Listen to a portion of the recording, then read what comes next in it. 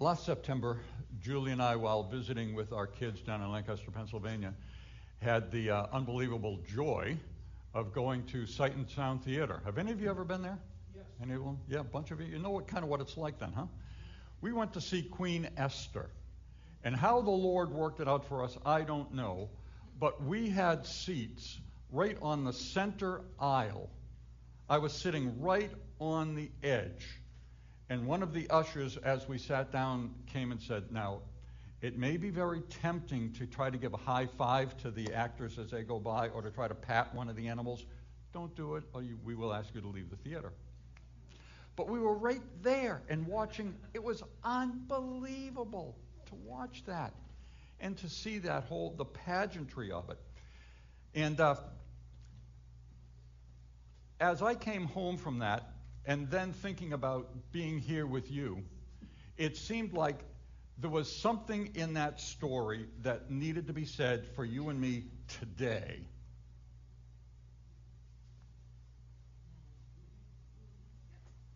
For such a time as this. You saw that. If you've read the story of Hadassah, you know that phrase that is there in that story. This morning, as we embark on our first Sunday without a senior pastor, I believe there are elements of Esther's story that can guide us in the coming months. I think there's things there that we can all learn, and we'll be better for it. Those of you who have listened to me for a long time know that when I stand to preach, the first thing I always want to do, my first goal, is to faithfully present to you the gospel of Jesus Christ. That's number one on my list of what I want to do. My second goal is always to try to encourage you. Some pastors are teachers. I'm not. Some pastors are evangelists. I'm not. Some pastors are scholars. You know I am not that. Some pastors want you to take your pulse when they preach. If you're alive, that's good enough for me, okay? I want to encourage you. I want you to see Jesus Christ. I want you to move forward in this Christian life. And that's going to be different for every one of us as I try to stand and preach. I want you to see the joy in the Christian life. And this is not moving, Mike. There we go. And have you ever heard me say this before? Oh, only a few thousand times. I want you to see that Jesus loves you today as if there was no one else in all the world to love. That is so much a part of who I am and what I want you to understand as we come together for worship. Okay, so I checked my notes. And I've been preaching for 51 years. That's a long time. Yeah. Time to sit down, right? Okay, forget it. And my notes are really thorough. I have never, ever, ever preached from Esther. I can't believe it. This is my first effort trying to bring a message from Esther. And now I've quoted many times in sermons that little phrase that Esther's cousin Mordecai uses, and we'll say it so many times. But I want you to see some of this stuff. The setting of the story. Let's just go through the story. I'm going to tell you a little bit of the story, and we'll see where it goes. And I'm going to ask you right now, too, if you haven't read the book of Esther in some time, it's only 10 chapters. It'll probably take you, it took me 20 minutes to read it. I read it again yesterday morning. It took me 20 minutes, yesterday afternoon. It took me 20 minutes to do it. And that's probably about what it'll take you to, unless you're faster than me, and you probably are. The setting is the capital city of the Persian Empire, Susa. Susa was probably the most advanced city in the ancient world. It's the 5th century BC. The Persian Empire reached from southern Europe all the way down around the eastern end of the Mediterranean, all of Egypt, all the way over to Ethiopia, all the way over through what we now know as Syria, Iraq, Iran, Afghanistan, all the way to India. That's a pretty good sized chunk of turf.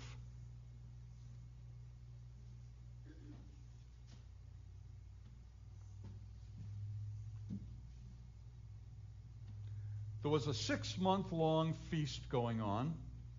Xerxes the First, that's his Persian name. When you read it in Scripture, the Hebrews call him a different name.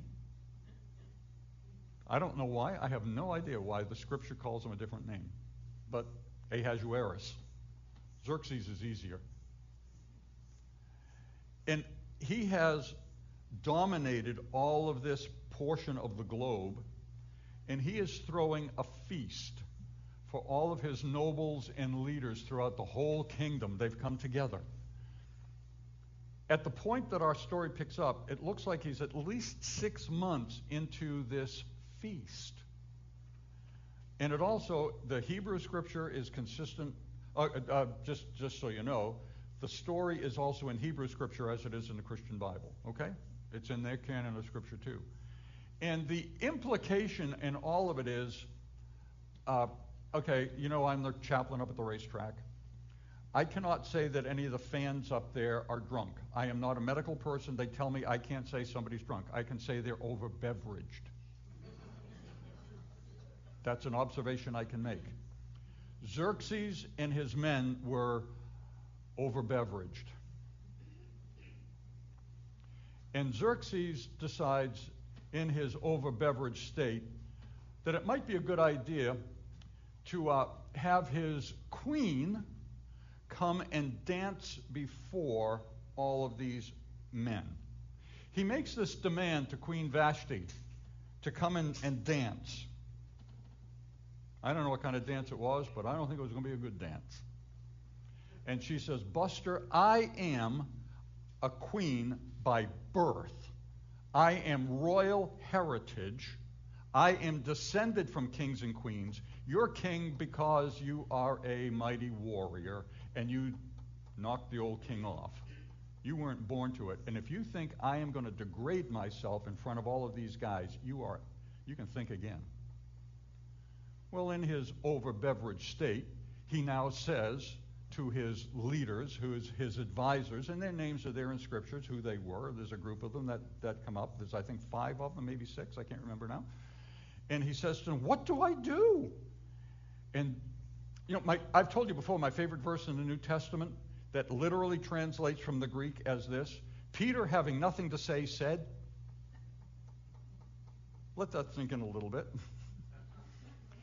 That is often the way I am. Having nothing to say, I open my mouth and let everybody know I've got nothing to say. Well, here are these advisors, and the king says, what do I do? And, one of them comes up and scratches his head and he goes, if this gets out that the queen has defied the king, every wife in the whole kingdom is going to defy their husband. What's going to happen then? And that's what Scripture says. Ladies, you have a lot of power. And so the advisors say, well,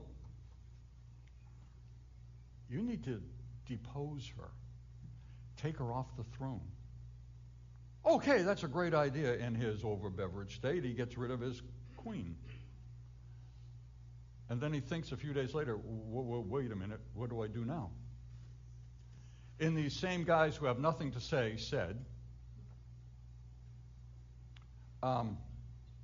let's have the first Persian beauty contest.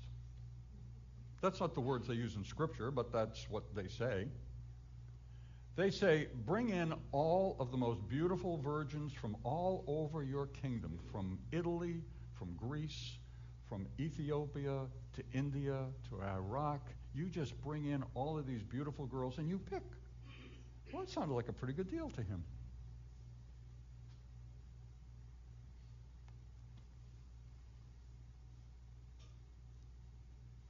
It says in Scripture about Esther, now the young lady was beautiful of form and face. That's what Scripture says about her. Ever seen anybody like that? I think I must have seen someone like that when I was probably about 13 years old, maybe 14. Ladies and gentlemen, I can still picture it. I was sitting out on the deck yesterday and I'm thinking, oh man, I can still see this. I felt so stupid. I pedaled my bicycle down to the Cliftondale post office to get some stamps for my mother or to put something out in the mail. I don't know what I was doing there, but I was probably 13, maybe 14. And I'm standing in line, and there's a girl in front of me who's maybe 8 or 10 years older than me.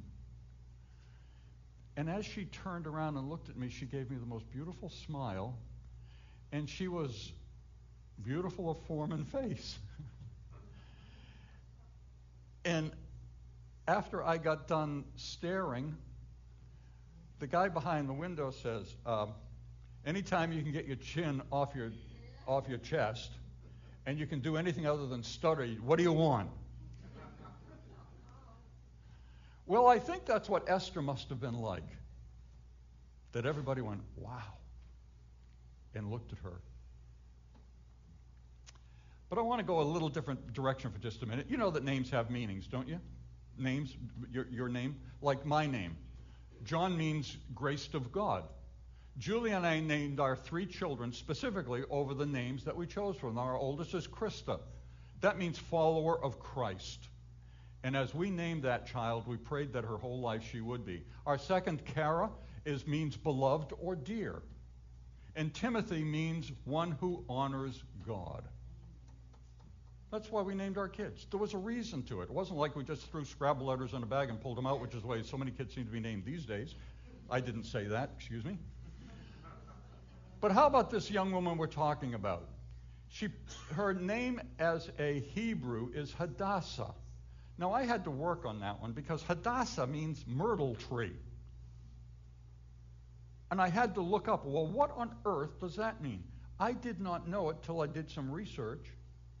The bark of the myrtle tree has been used for centuries as a medicinal aid for healing purposes. Isn't that fascinating? Just kind of plant that in the back of your head for a minute. Hadassah, healing. There might be something in the story that rings true here. But she takes a Persian name. And the reason she takes a Persian name because, well, we'll get into that in a second. Her Persian name is Esther, which means shining star. Is that interesting to you as well? It is to me. Myrtle tree, healing, shining star. There's some stuff there. Well, she immediately became the favorite of perhaps the hundreds of young women who had been kidnapped of the keeper of the harem, Haggai. Her cousin, Mordecai, who was responsible for it because her parents had died, had implored her not to tell her Hebrew name for 2 reasons. One, she could likely have been executed for coming into the palace as a Hebrew. More than likely, because she was a Hebrew, she would no longer be part of the procession of young women coming to be potential queens, but she would probably be thrown into those group of women who would be court prostitutes. That is the most likely. And so Mordecai says, don't go there. Don't let them know you're a Jew. But shining star she is. And possibly for months, the merry-go-round of young women are ushered into Xerxes, and he finally selects Hadassah. He selects Esther. We got to fill in some gaps here. There's pieces in Scripture that tell us some things, but it's almost all there, but not quite maybe.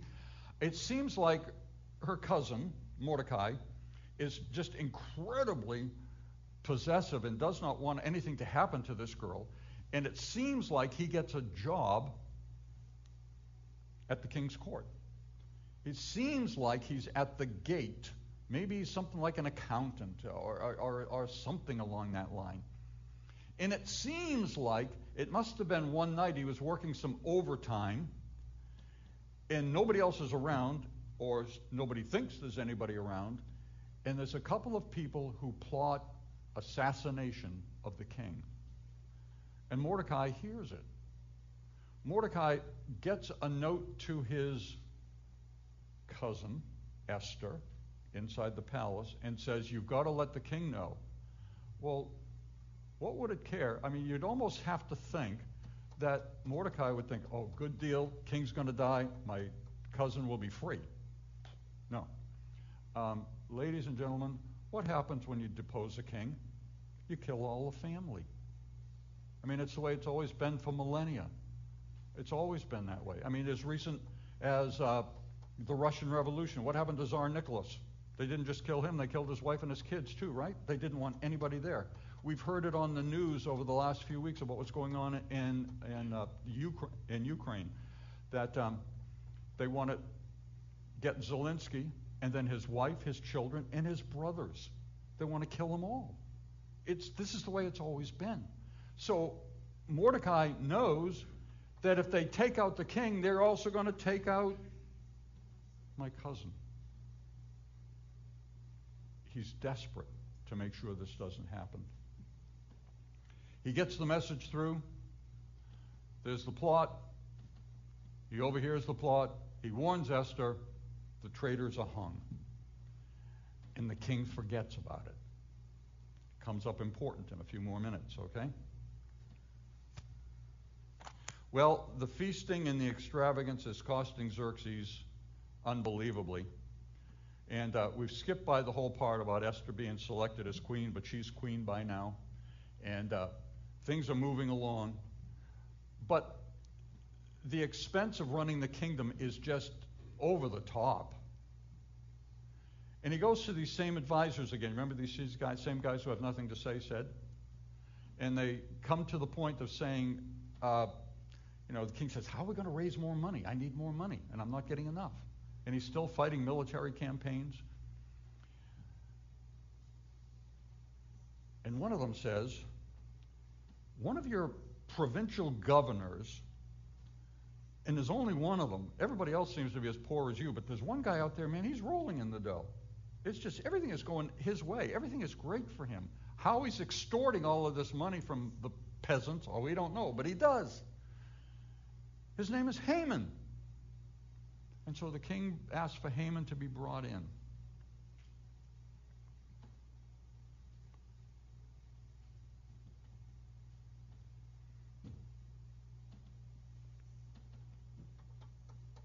I think when I was a kid and I read that Haman was an Agagite, I thought it was some sort of stone. Maybe you do too, I don't know. But what's an Agagite? If you don't know, I'll tell you. If you go back into 1 Samuel, you read a story that the prophet Samuel had gone to King Saul and said to Saul, you are to wipe out completely the family, the lineage, everybody of King Agag.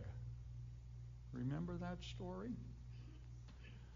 But Saul, in his human wisdom, not using God's wisdom, says, no, wait a minute. There are some pretty good people there. He's got a lot of wealth, and he's told to destroy the wealth. He's told to destroy the animals. He's told to destroy everything. And he decides, I'm not going to do that.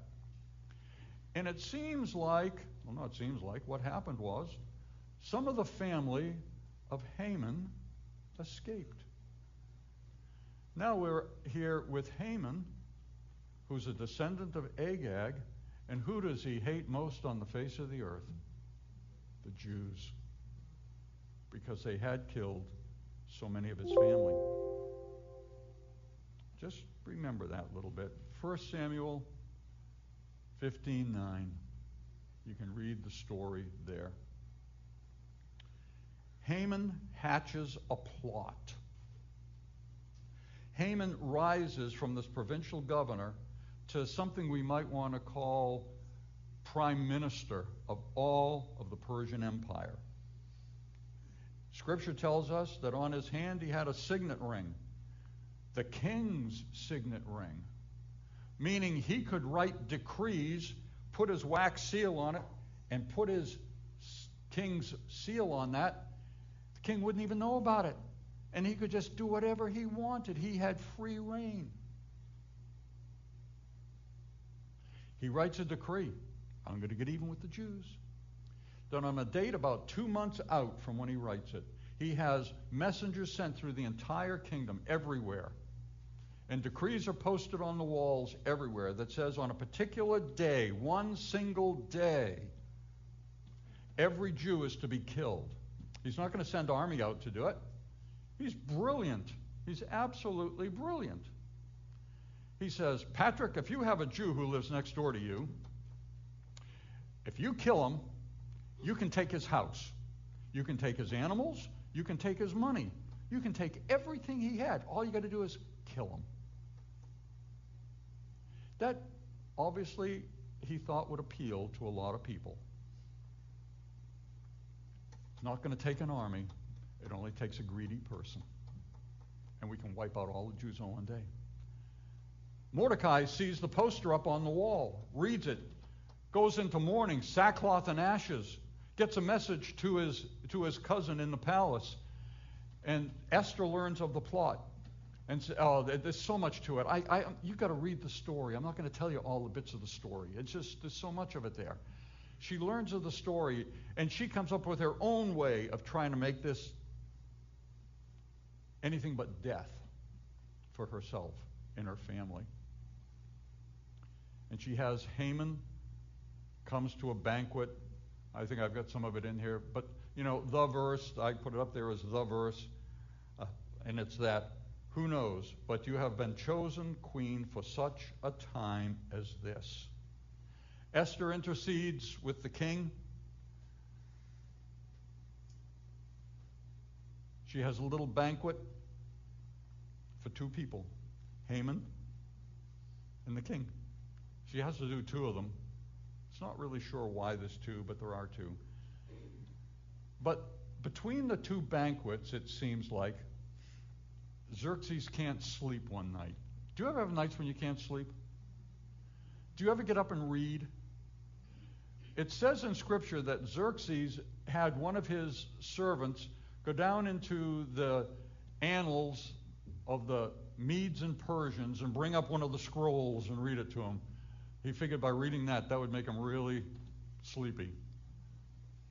And he reads the piece to the king that says, this is the most fun twist to this whole story. I mean, Hollywood couldn't do it this good. He reads the piece where there was the plot, the assassination plot, a year, 2, 3 years before. We don't know how long ago it was. And the name in there, it says that there was a Jew by the name of Mordecai who was the one who saved the king's life. And Xerxes says to the servant, what was done for Mordecai? And he says, nothing. What do you mean, nothing? Nothing was done. Next morning, king is musing on that. And the first person that comes in to see him in the morning is his prime minister, Haman, who's plotting to kill all the Jews. Like I said, Hollywood couldn't do it any better. Haman comes in, and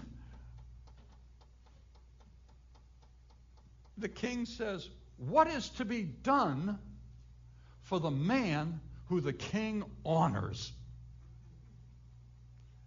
And Haman says, that's me. I'm the good guy. I'm getting all this money for him. I'm just doing all this. What is to be done for the man that the king honors? And what does Haman say? Get one of your royal robes, one with the purple and gold, and put that on the man. And then your royal white stallion, that unbelievably big, beautiful horse of yours, put him on that. Then get one of your top officials and have him guide that horse along and say, this is what the king does for the man that he honors. And Xerxes says, you got it. Go get Mordecai, get my robe, put him on the horse, and you lead him through the city. I mean, it doesn't get any better than that, does it? It's unbelievable how that all comes to place. I mean, I just try to picture it. I just hardly can. You might keep quiet for such a time. This is what Mordecai says to his cousin. Let's read the whole thing, the whole scripture. And I've got it from the International Children's Bible to make it as simple as I can for me. You might keep quiet at this time, then someone else will help and save the Jews But you and your father's family will all die, and who knows, you may have been chosen queen for just such a time as this. Then Esther sent this answer to Mordecai, go and get all the Jews in Susa together.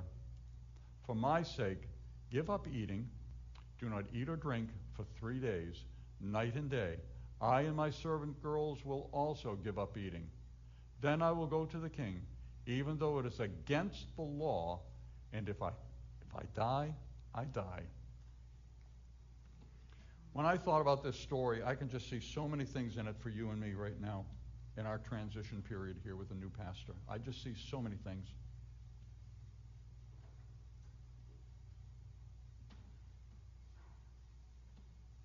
For such a time as this, prayer, fasting. What's it mean for you and me for such a time as this? You know, really, we've just gone through 2.5 years of COVID. Things are crazy with some families. Things are crazy in our world right now. I mean, they are really crazy in our world. What about our church as we look to the future? You know, I made a statement when I was talking about doing some of the maintenance things here on the church. But you're going to hear me say this more than once because I've already said it about 20 times to different people. I am praying, I really mean this, that there's some person out there that the Lord has already laying their hand on for this church. That there is somebody out there, when they hear that this church is open, they're going to salivate and say, I want to go there. Maybe it's some guy who's going to watch in 3 weeks' time the NASCAR race at Loudon. And they're going to say, oh, Lord, you talking to me about ministry in Loudon? That just maybe something will come that's out of the unexpected. That somebody somewhere is going to salivate over the thought of coming here. Esther has told us the story of an ordinary person who fulfills an extraordinary challenge in an unlikely context. She is a woman in a male-dominated culture. She is a Jew in a non-Jewish culture, and yet she succeeds. We've got some challenges in front of us. God raised her up at exactly the right time for the good of others. What is God doing with you and me right now?